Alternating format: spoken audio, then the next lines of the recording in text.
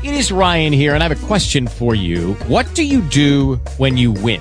Like, are you a fist pumper, a woohooer, a hand clapper, a high fiver? I kind of like the high five, but if you want to hone in on those winning moves, check out Chumba Casino. At ChumbaCasino.com, choose from hundreds of social casino-style games for your chance to redeem serious cash prizes. There are new game releases weekly, plus free daily bonuses. So don't wait. Start having the most fun ever at ChumbaCasino.com. No purchase necessary. VGW. Void where prohibited by law. See terms and conditions. 18+. Talk shoes. Recorded live.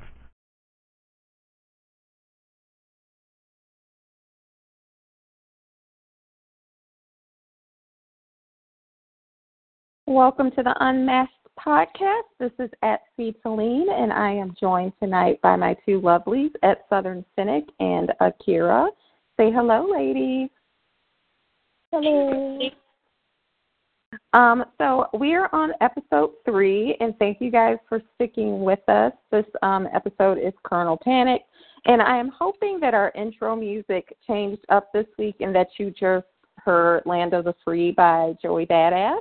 I just want to give a shout-out to at Dystopian Prince. He said to me this week on Twitter, he said, have you listened to any of Joey's music? And I had not. So I spent the week delving into his works, and I like it a lot. Have any of the other ladies ever listened to any of Joey Badass's songs before?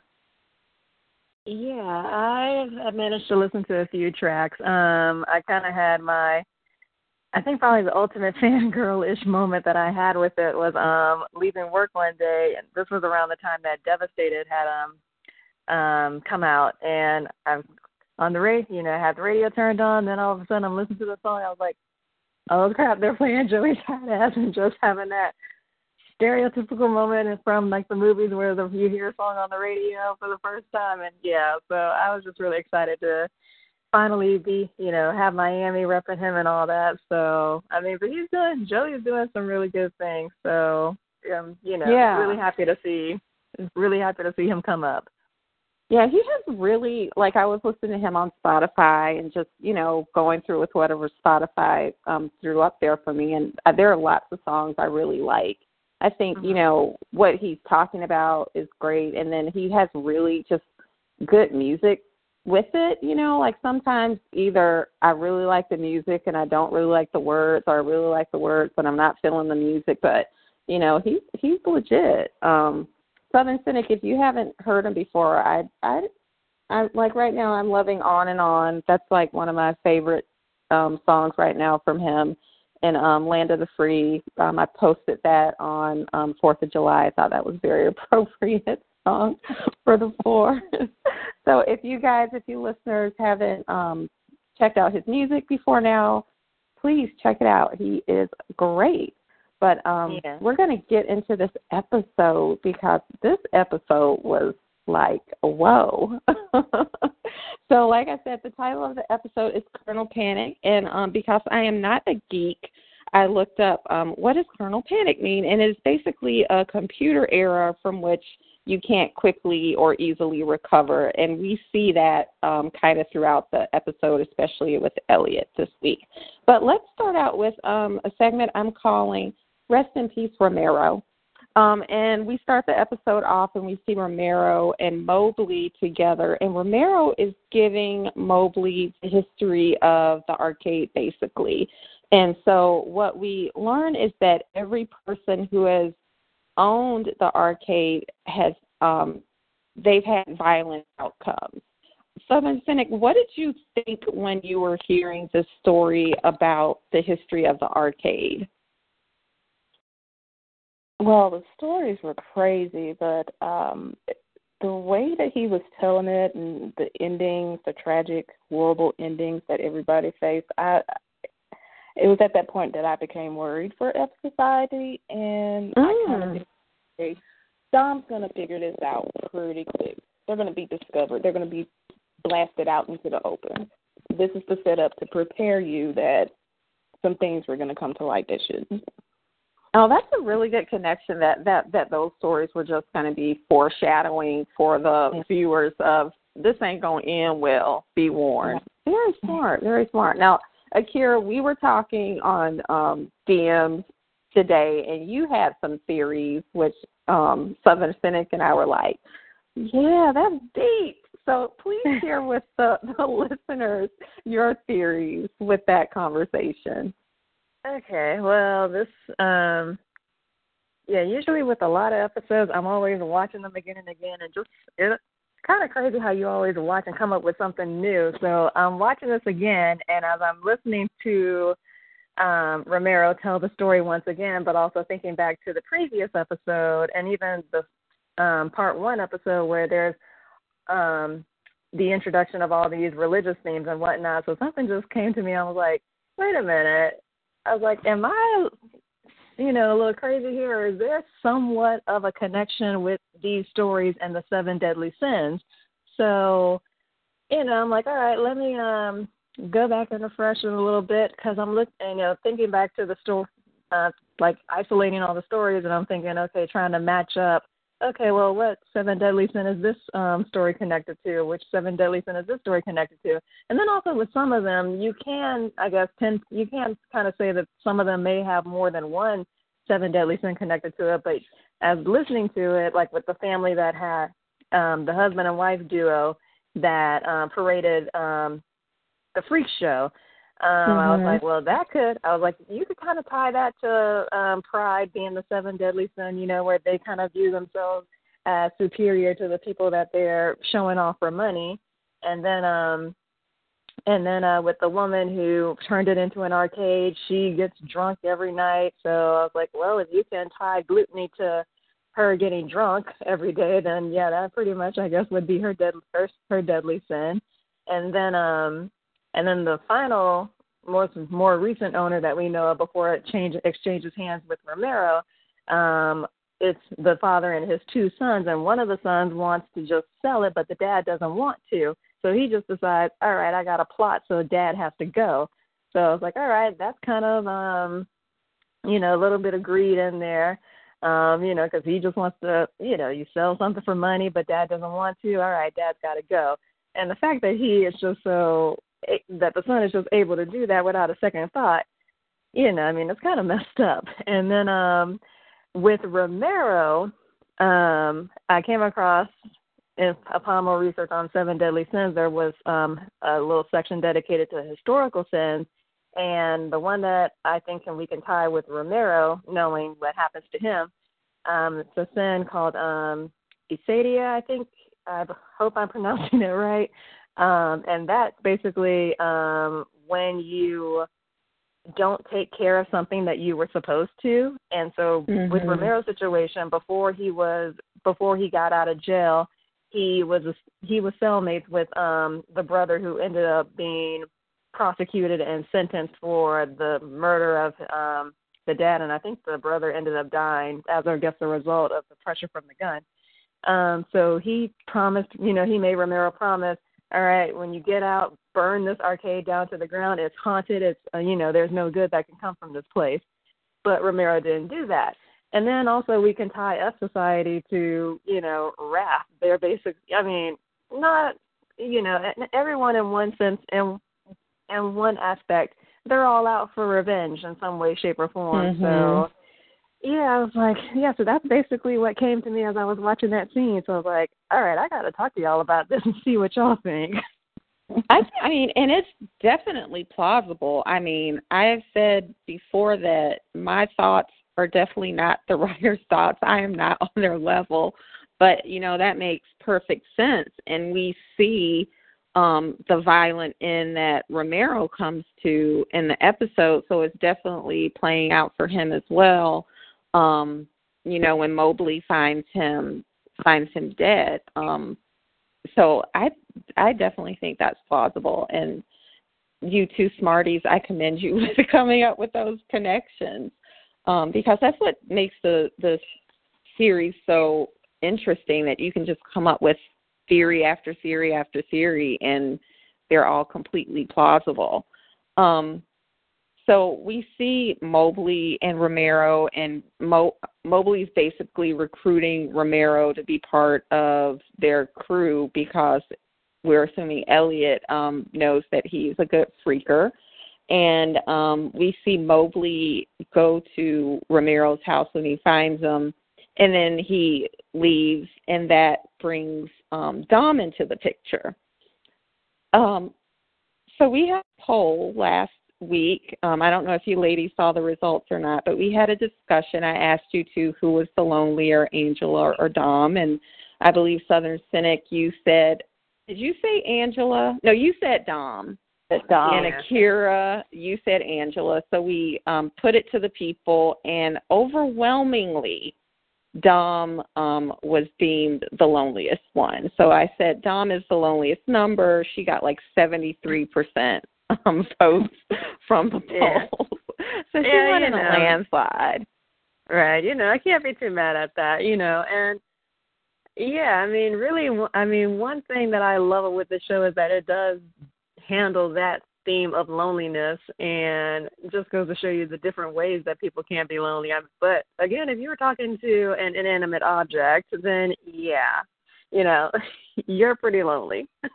Yeah, the thing that struck me with her this week is when she's laying in bed and she asks Alexa, what time is it? Like right before she said that, I'm like, her clock isn't even set back there. It's like blinking 12 o'clock. You know how when you haven't even set your clock, like she's so, I don't know, she just seems so disconnected in some ways. Like when she's doing her hair and she has like the heart curler and she's doing all this stuff and then just ends up putting it in a ponytail, and she's spending all this time putting on all this makeup. But then when you look at her, it's like, you still don't look real fresh, girl, Yeah. And then what's interesting with her, especially what you were saying with the clock, is that she's looking through her phone and the time is on the phone right then and there. So she's asking Alexa a question that she already knows the answer to. So I thought that was interesting too. So I guess it's just that, again, with that loneliness and that need just to have somebody or something to talk to. So, yeah. What did you think, Southern Cynic, seeing a little bit more of Dom alone this week? I think I said it last episode. Dom strikes, a little too close to home for me. I think a lot of people who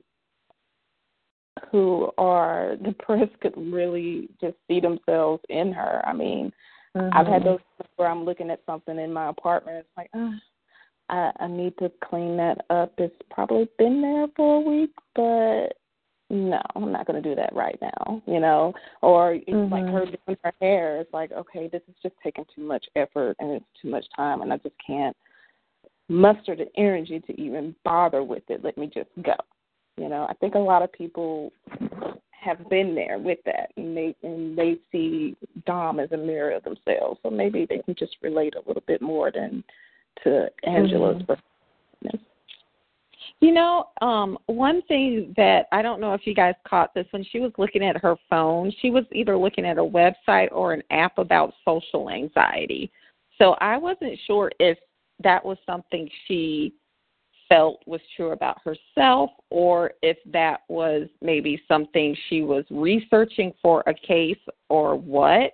But when I saw that, I was like, oh, that's interesting that she's looking at that. Did either one of you catch that she did that? Yeah, I think she was researching, looking at news articles about Gideon's death, and I think that it was an ad that just like popped up really with that. So, and of course she just immediately dismisses it, and so, which we pretty much all do when it comes to these pop-ups. Like, okay, app, go away. I'm trying to do something and you just interrupted me. But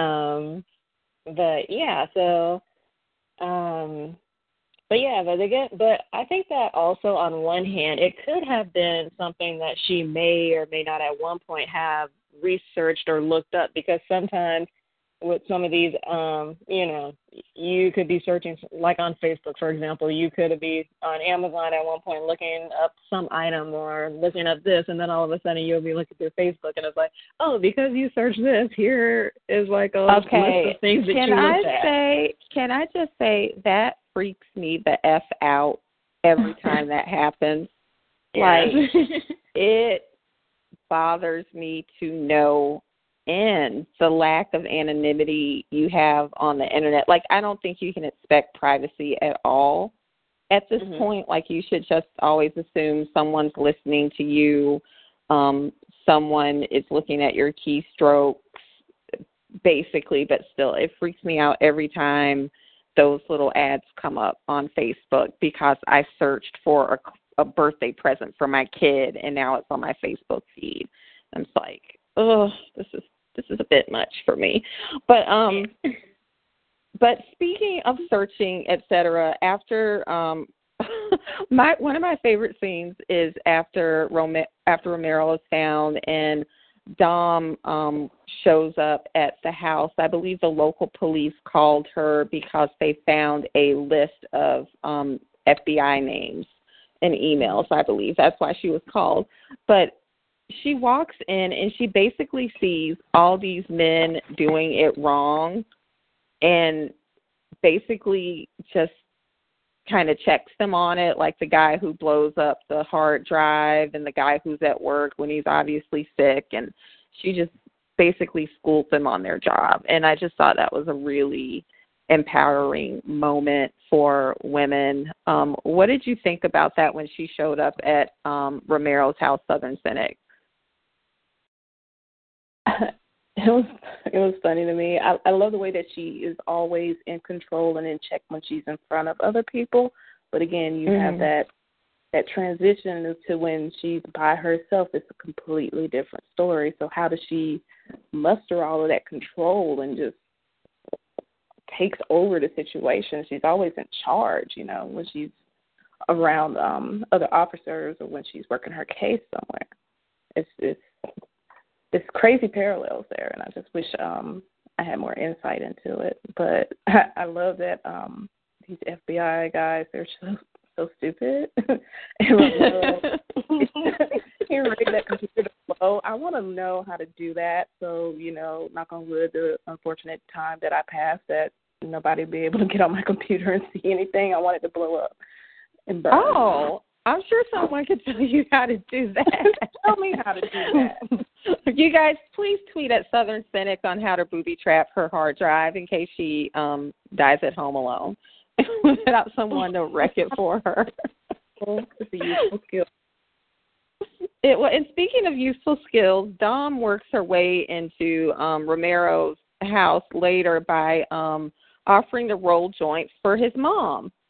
And in the process, she makes some discoveries. And once again, we see Dom, putting on this friendly persona to manipulate and get what she wants, and she does it like a master.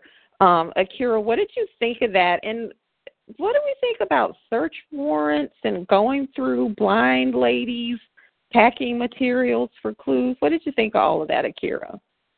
Well, it's what we said of Dom last week, Dom being Dom, that being very personable, easily gaining your trust. So she definitely knew her stuff about Romero's mom before she even went to the location, or if not only that, just able to be very observant and pick up on details about a person.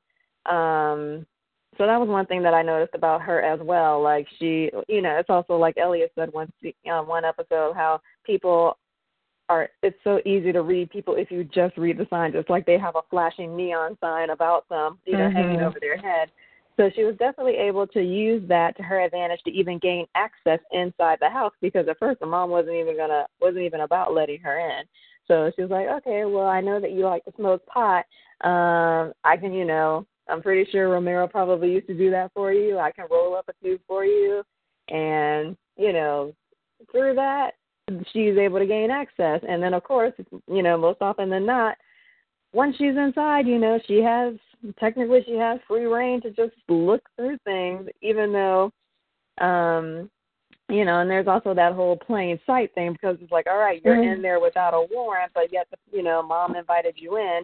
That So I'm wasn't like, in plain sight. That wasn't plain sight, girl. Exactly. I'm like, it was balled up paper in plain sight, but you just decided to unravel it.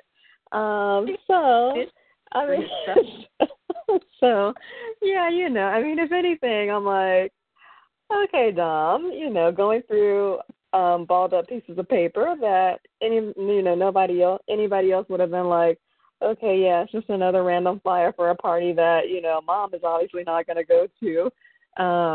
But yeah, she sees something there, like, weren't there these kind of parties all over after? So, I mean, yeah, Dom is going to get to the nitty gritty of everything. So it's like, you better be on your P's and Q's and everything when it comes to Dom, because Dom is a beast when it comes to getting any little bit of information that she needs in order to build her case against whoever it is that she's investigating.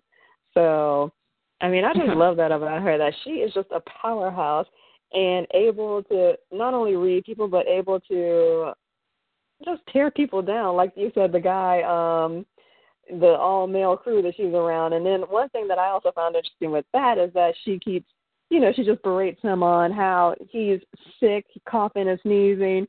And, again, to kind of tie whatever she said to, related to computers, like, you really shouldn't be out here infecting your whole crew. That's very irresponsible of you. So, I mean, Dom, as much as I don't want to cheer for her, because I know that she will be the downfall of F Society. Well, if F Society is not the downfall of themselves, I can't help but cheer her on in when she's put in situations like that, where she's having to navigate what is predominantly a man's world, and they have their moments when they obviously remind her of that. So. Yeah, Dom is a complex for me, where I'm cheering her on, and then on the next hand, I'm like, okay, Dom, don't get too close. I agree. What do you think, Southern Cynic? I just love that she's so socially awkward that it makes her blunt, and she doesn't have any kind of filter whatsoever. Because she has something like that later on when she goes to China during the meeting. Which we'll see.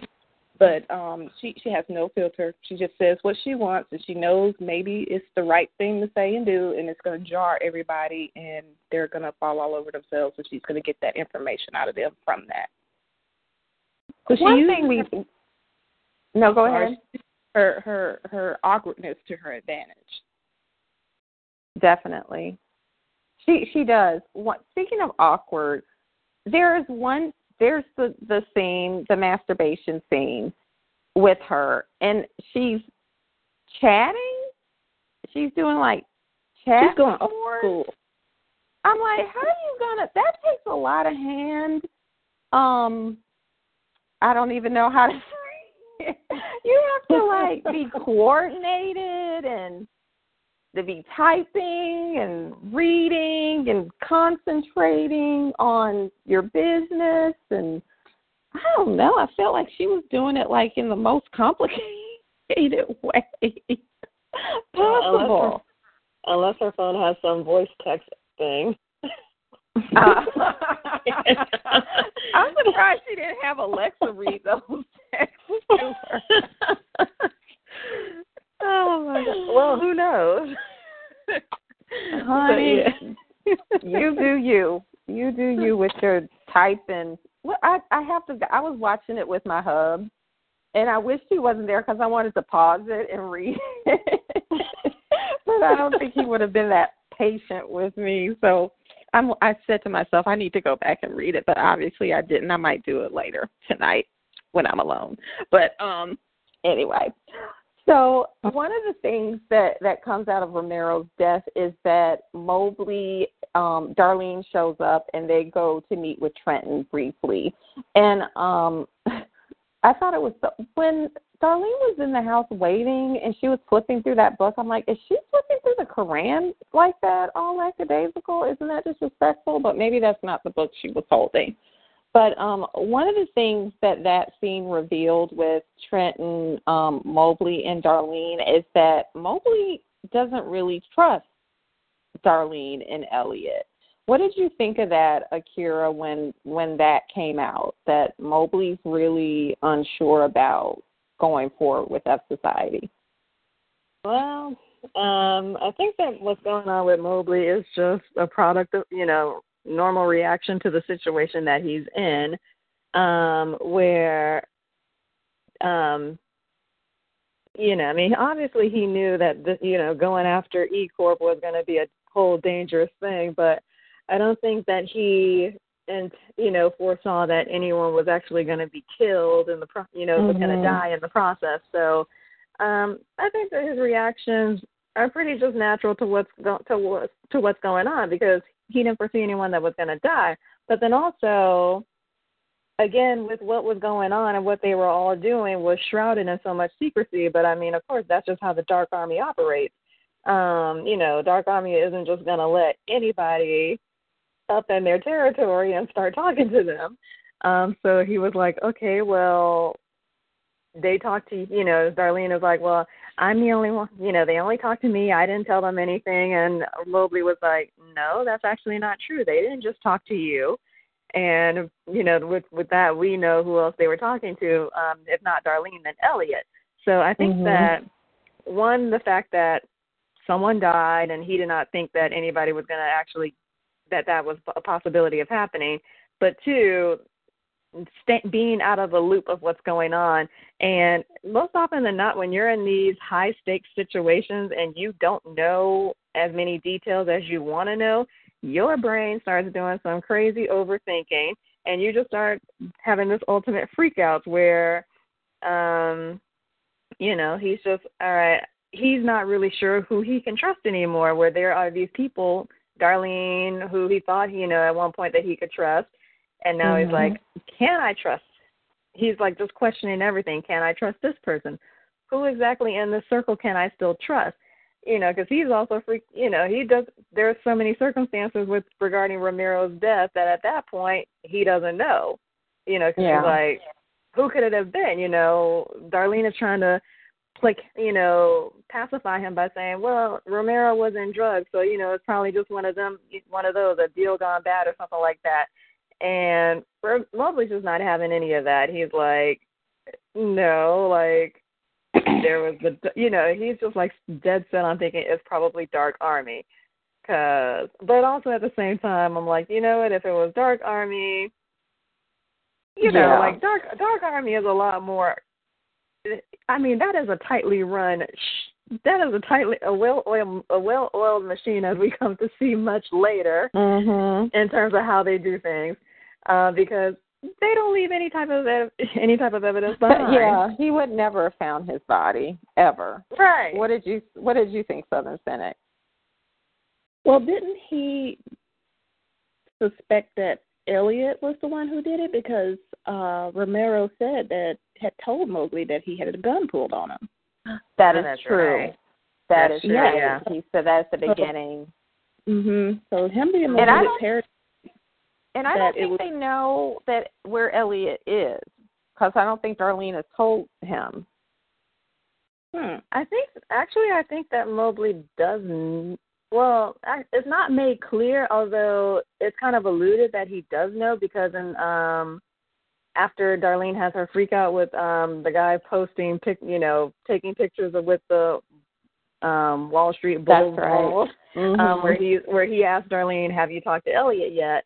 So I think that on one hand he does know, but again, still, like I said, I mean, I think that Mobley is just completely freaking out and just trying to grasp at any type of straw that he can grab on right now in terms of finding a solution to his many questions as to who could have done it. So I really don't think any of them thought about the real fallout of the hack. Like they were so planned out about the actual hack and what they thought was going to happen that they haven't been able to really recover from what's actually happening. Like Trenton said, I don't want to be part of your, these silly tricks like burning the money and cutting off the bull's balls and things like that, because now it really feels like it's not as thought out. that it's more reactionary now, and I could definitely see where Mobley is, kind of having his own kind of Colonel Panic himself because of Gideon and then finding Romero and everything. So it's definitely going along with the theme of the episode, which the writers were so good at.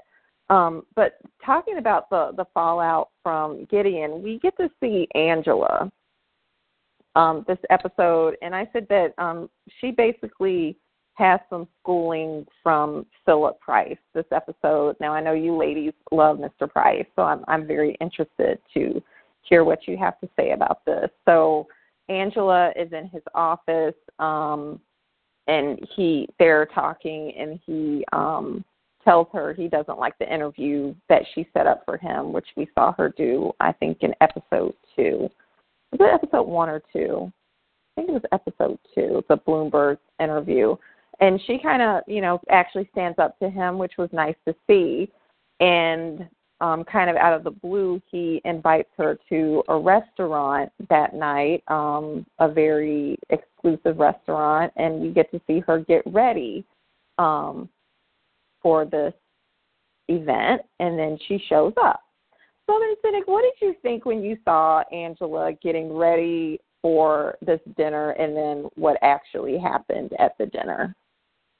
Well, with her getting ready, I was just having oh, baby, oh, no, boo-boo, what are you doing kind of moment with her, the way that she was giving herself affirmations and everything, and it just gave me the creeps. Like, is she planning on going there to flirt with Price? Like, does she think that Price wants her? Does she want Price? It totally skeeved me. And then when she walked in, sashaying through the restaurant and happened to look upon these people sitting at the table, and the way that you could see I wouldn't say anticipation and joy that she had just fall out of her face. What was she actually expecting to go down there? I mean, her cleavage was down to her belly button. So what do you think she thought? She looked good. She looked good, but no, baby. And Price, on the other hand, I can't tell what's his game with her too. Is he just gaming her? Does he see that she maybe has some kind of affection for his power? I don't know. Their whole relationship skeeves me so bad. And it's going to turn out horribly. I think in season 3 it's just going to be, I don't know. What did you think, Akira? It was creepy. It was. Well, I think that it is a interesting dynamic that's going on between Angela and Philip Price, where either has something that the other wants. So with Angela, I think that she views him like, as the key to kind of just taking down the entire corporation because, I guess it's maybe kind of a whole the buck stops here type of mentality. But then also at the same time, like you said, there is some attraction to how much power that he has and things that you can do when you have that type of power. So on one hand, I think that she is seduced by it, but also I think that there is a fear towards that type of power. But I think because, we see her going through these affirmations and everything where, she realizes that she has to become this soulless person, or she has to put on the mask of being this soulless person in order to be able to function in this type of environment. But at the same time, she doesn't want to lose sight of the person that she is. It's that I am a good person down at heart. What am I, I think reaffirming to herself her reasons for doing this. I'm here to bring this company down. And then also with Philip Price, I think that he is enticed by the innocence that Angela possesses. This person who is not corrupted by the world, who has been stomped on by the world, but yet still somehow believes that she can make a difference in it, that she can rise above the evil that goes on in this world and prevail over it. I think that he's enticed by that. maybe at one point, if he was in that same type of situation before he went over to the dark side, but then also he looks at, but again, I think that he also looks at that innocence and that naivete, if I'm saying that right, and knows that he can use that to his advantage too, because what we see him do towards the end of that dinner, he gives her what she wants, but there's also something in it for him too. What specifically, initial revenge for, what were they doing? Something with insider trading. Insider trading, that's what it was. So I think that I think that it's something for him, like it's enticement, but also knowing that he can use her. And then for Angela, she's seduced, but also at the same time fears what that type of power can do to a person. I feel two ways. It starts out with Price giving her condolences somewhat about Gideon, saying, it's hard when bad things happen to good people type of a deal. And so with Angela, I almost felt like maybe she was trying to seduce him in some way to get what she wants. But what I see with Price and her, I almost feel like he's grooming her. He's really good at keeping her off kilter with his interactions with her, because at first when she said the thing about the interview, he starts talking about the dinner. And so you kind of think that he's upset with what she said. But then the last thing he says to her is, you're right about the interview. So that's kind of throwing her off. And then he starts to talk about the picture in his office that she's always looking at, which is the assassination of Archduke Franz Ferdinand, which started World War I.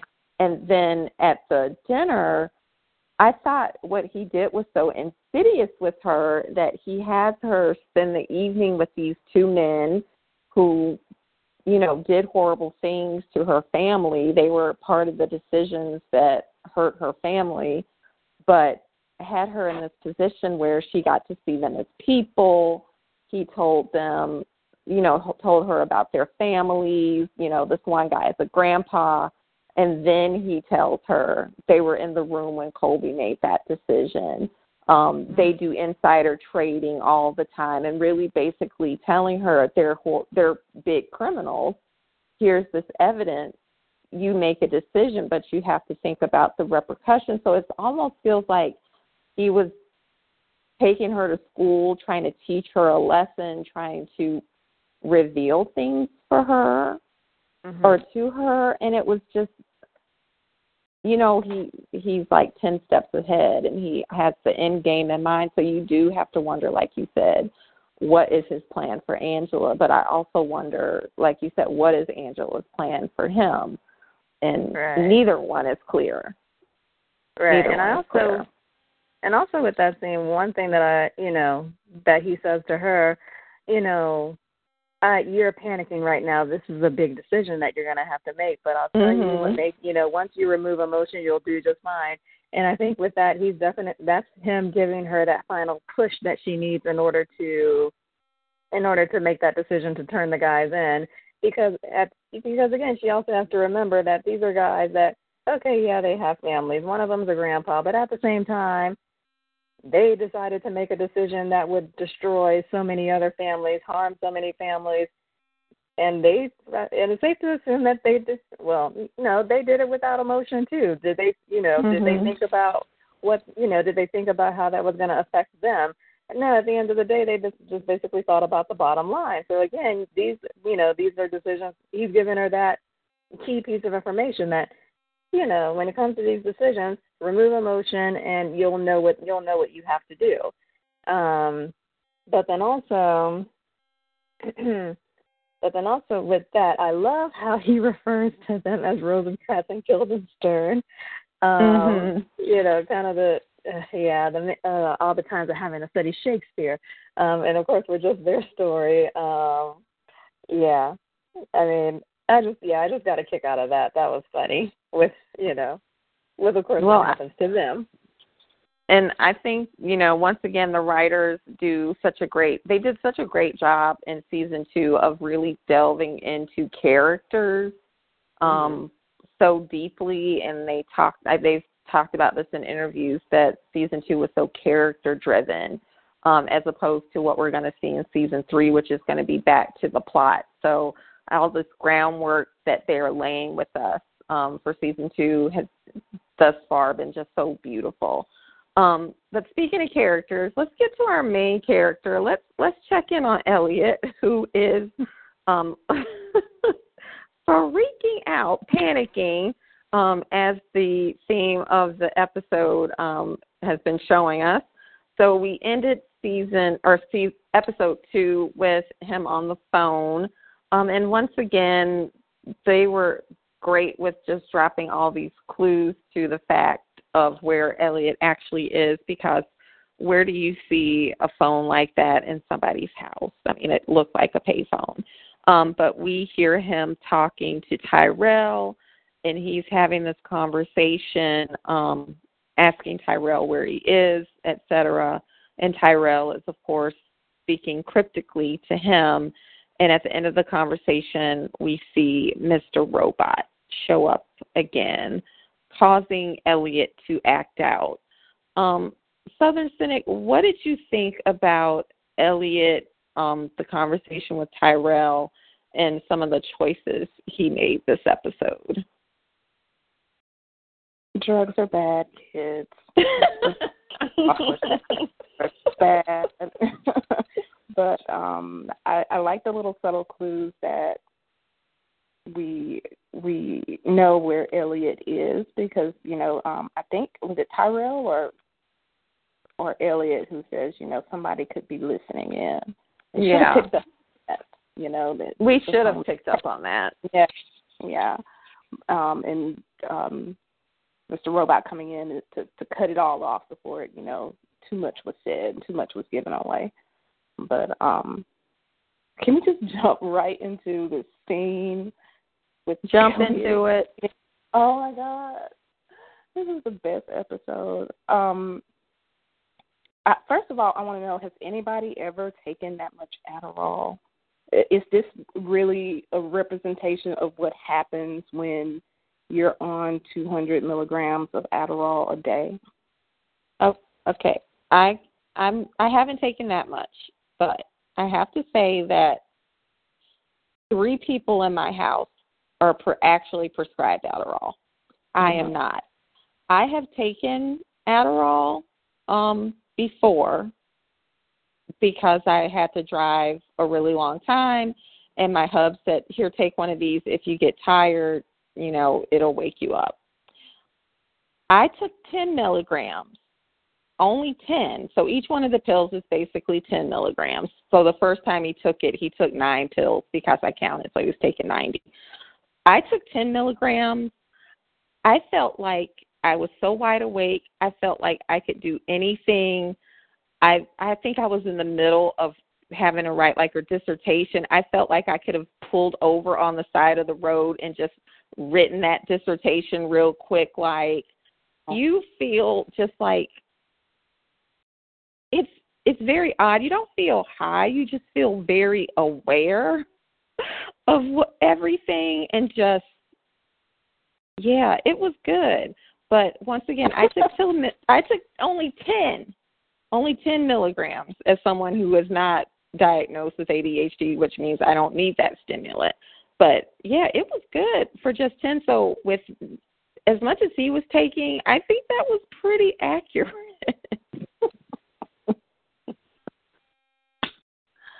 Oh my God, but everything was just, I think I remember watching it the first time, seeing it when that guy popped up, the man in black, and they snatched him out, and put him in the SUV and kidnapped him. And I remember when I saw the trailer, I was so worried, like, what is going to happen to Elliot? Did they finally catch up to him? Is this Dark Army? Is this the FBI? Who snatched him? They really set it up for the okie doke. And then they discovered that they were pouring the cement in his mouth, and I was screaming at the TV like, no, what is happening? What is happening here? And then we see it all come up, and I was so glad I had finished my dinner. But I remember seeing everybody panicking online, like, what is this? Oh, my God, is he really going to do that as he's doing that? And I remember reading, I think, an article that said that, he, it was, what was it, cream of wheat? And he did, end up vomiting just a little bit, but he kept going through it. Oh, yeah, he kind of did really eat his own vomit. He earned that. He earned that scene when he's doing that, the look on Mr. Robot's face as he's doing it, like when Mr. Robot is looking at you like you're crazy, that's your clue that you've gone too far.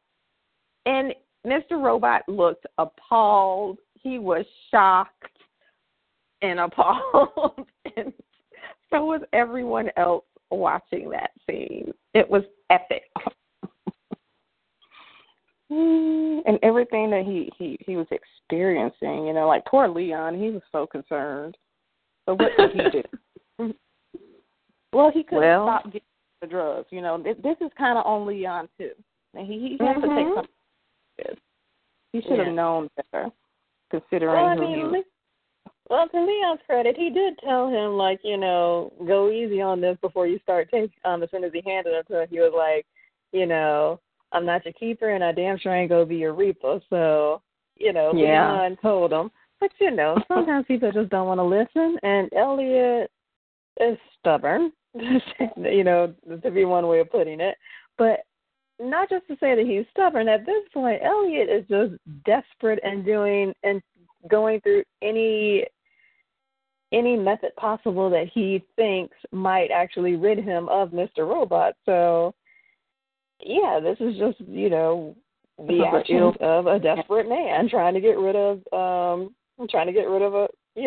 personality.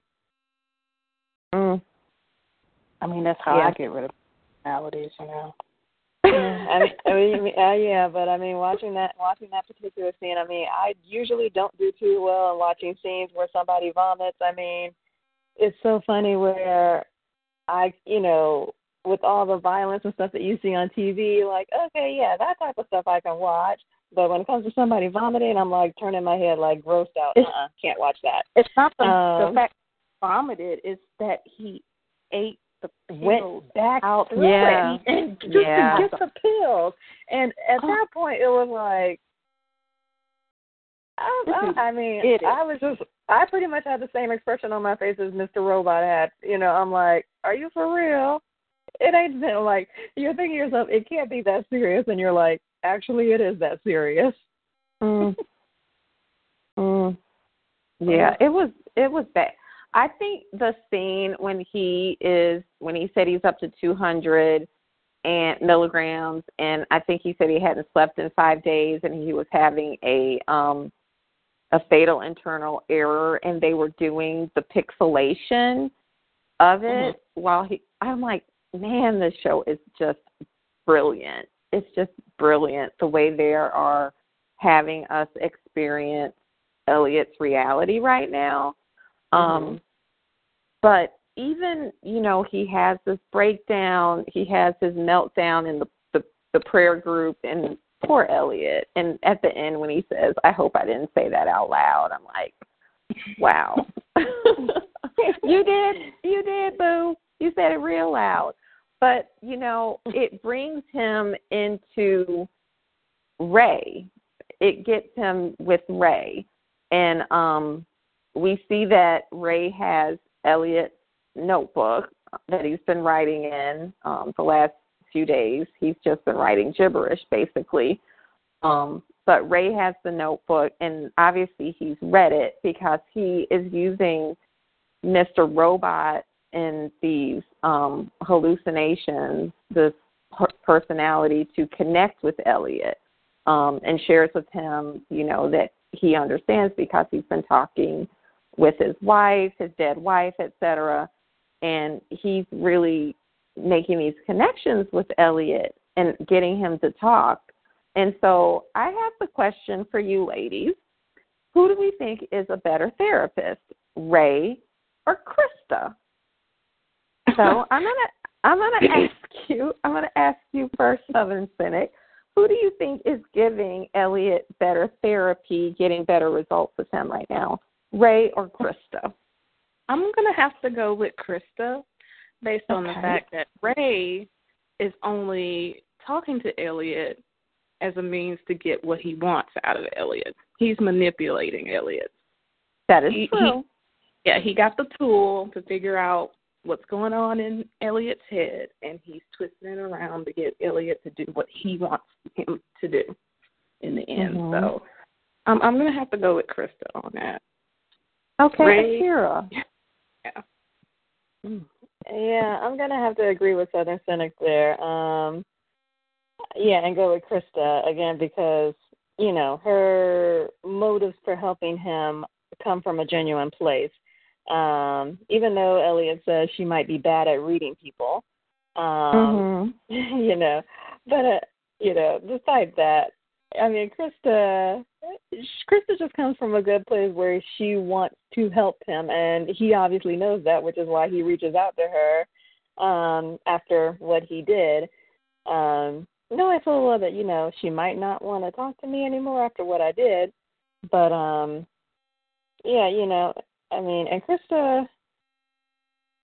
I just love watching scenes with Rami and Gloria. Oh, man.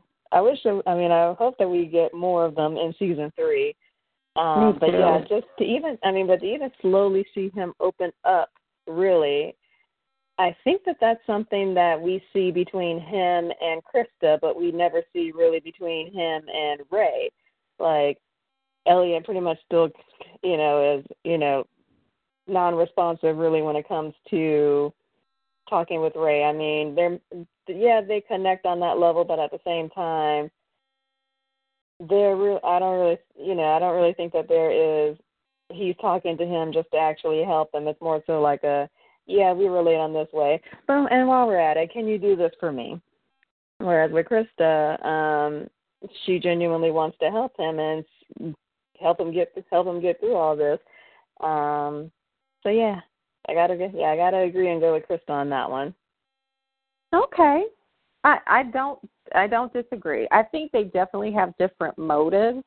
I do think Ray, because he knew about the presence of Mr. Robot and Krista doesn't, he was able to connect with Elliot in a different way for his own purposes, of course, but just getting Elliot to even admit to there being another persona or this thing that he's struggling with, I thought was major for Elliot.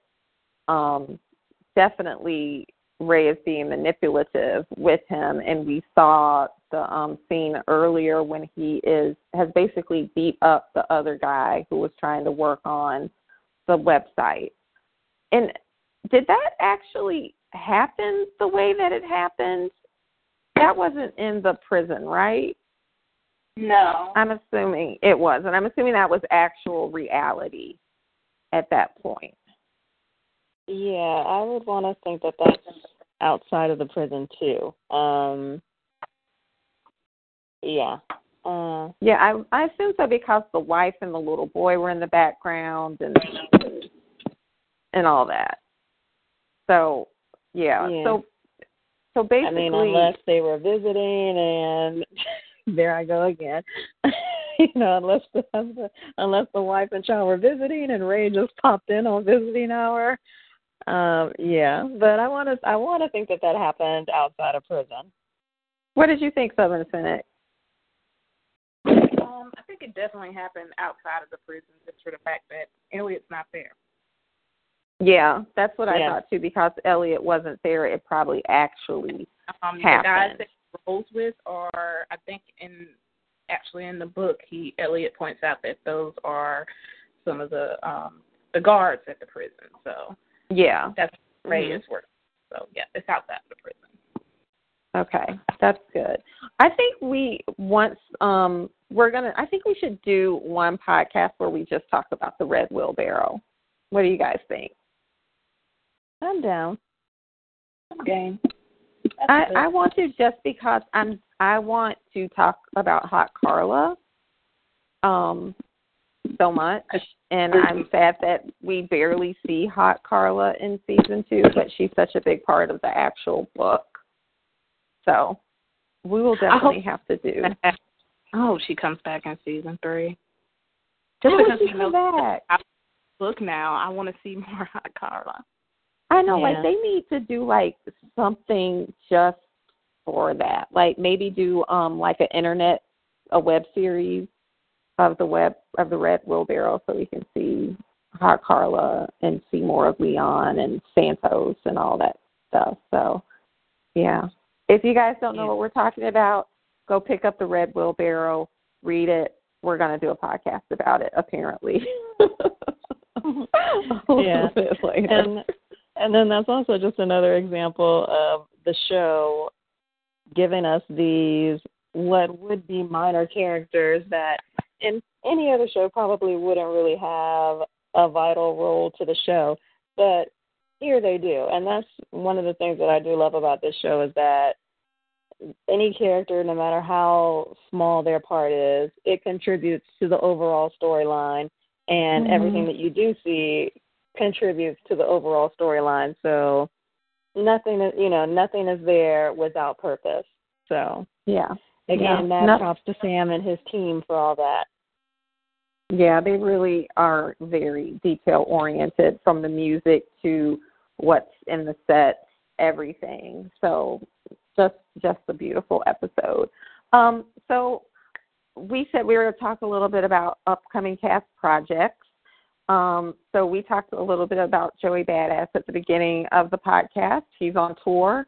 I believe I tweeted out some of his music this week. So definitely, if you aren't following him on Twitter, he is on Twitter, and you can just go to @JoeyBadass and follow him. We are definitely going to shout out to him and let him know we were talking about him on our podcast.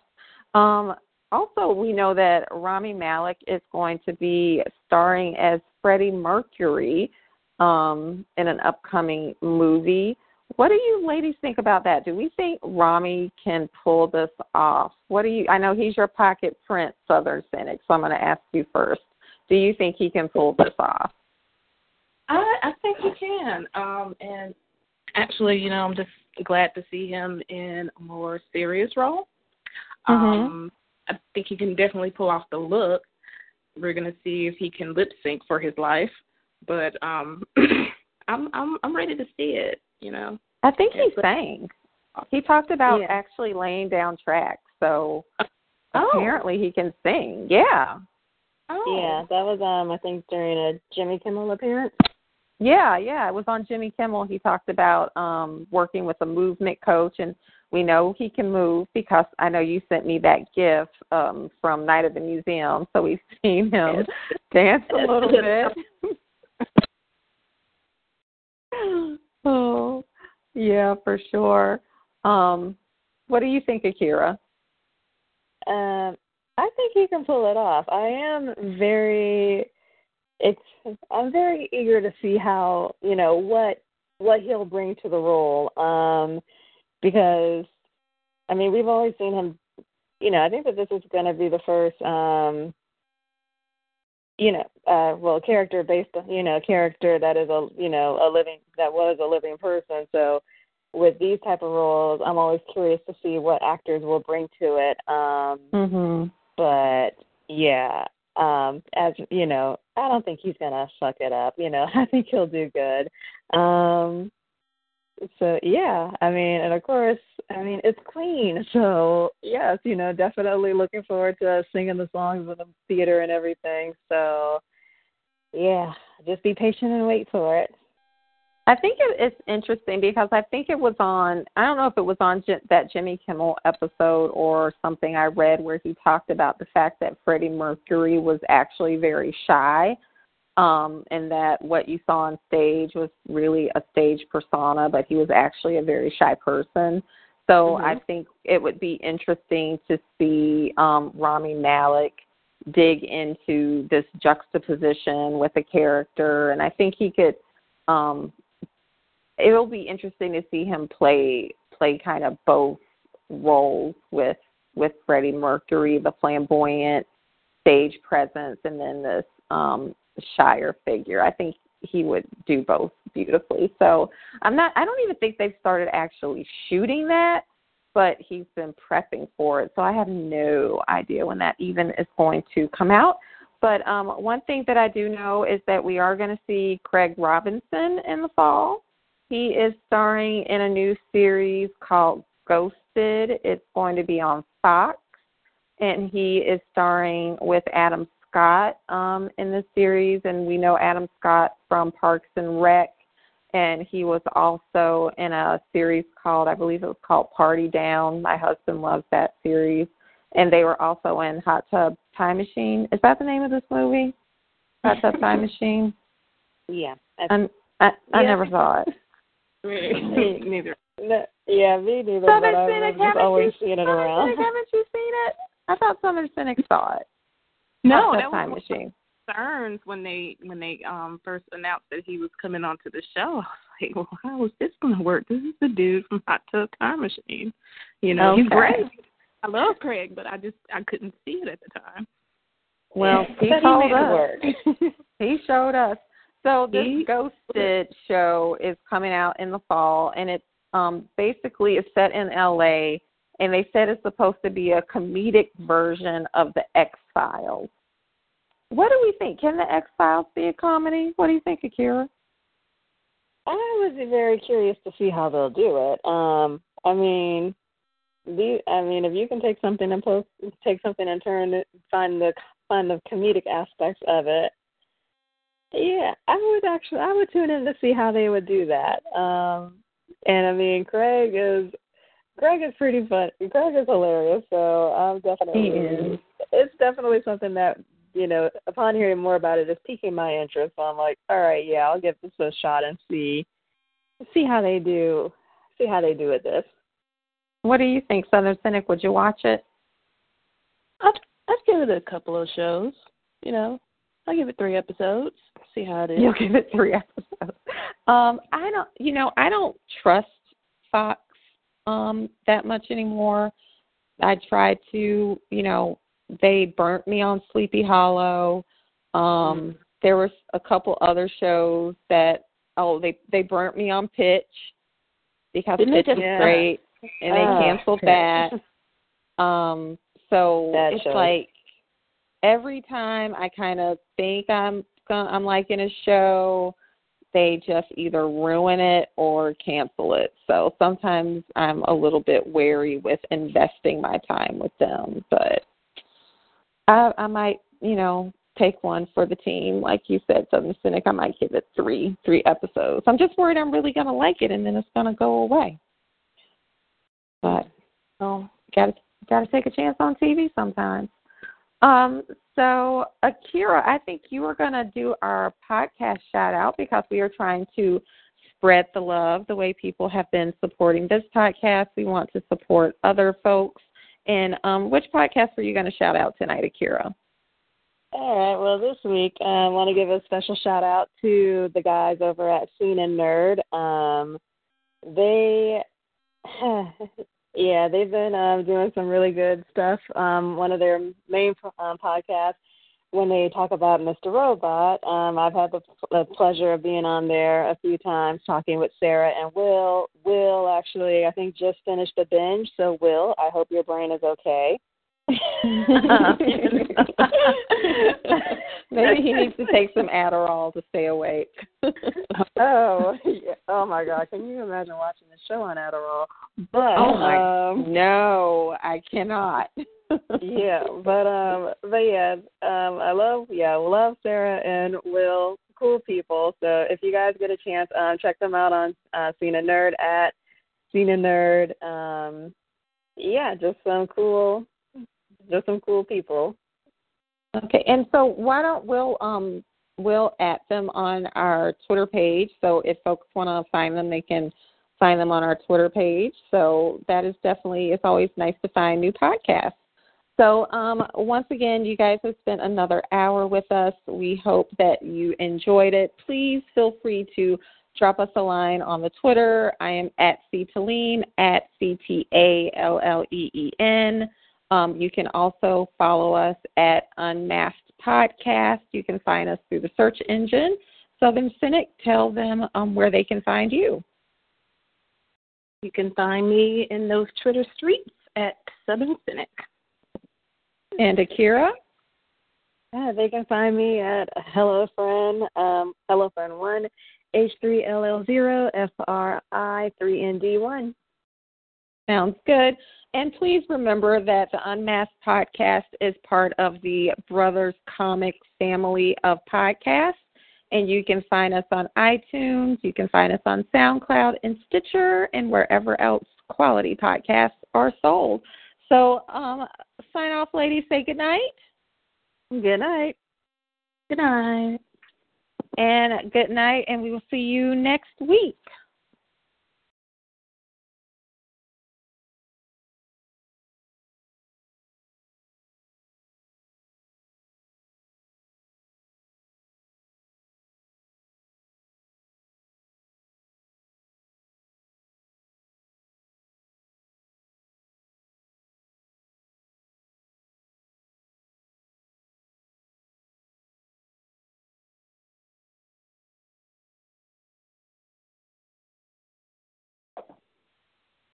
I think we are good, ladies. I'm just trying to end it. Okay, I'm sorry. I hope nobody heard me frying bacon. I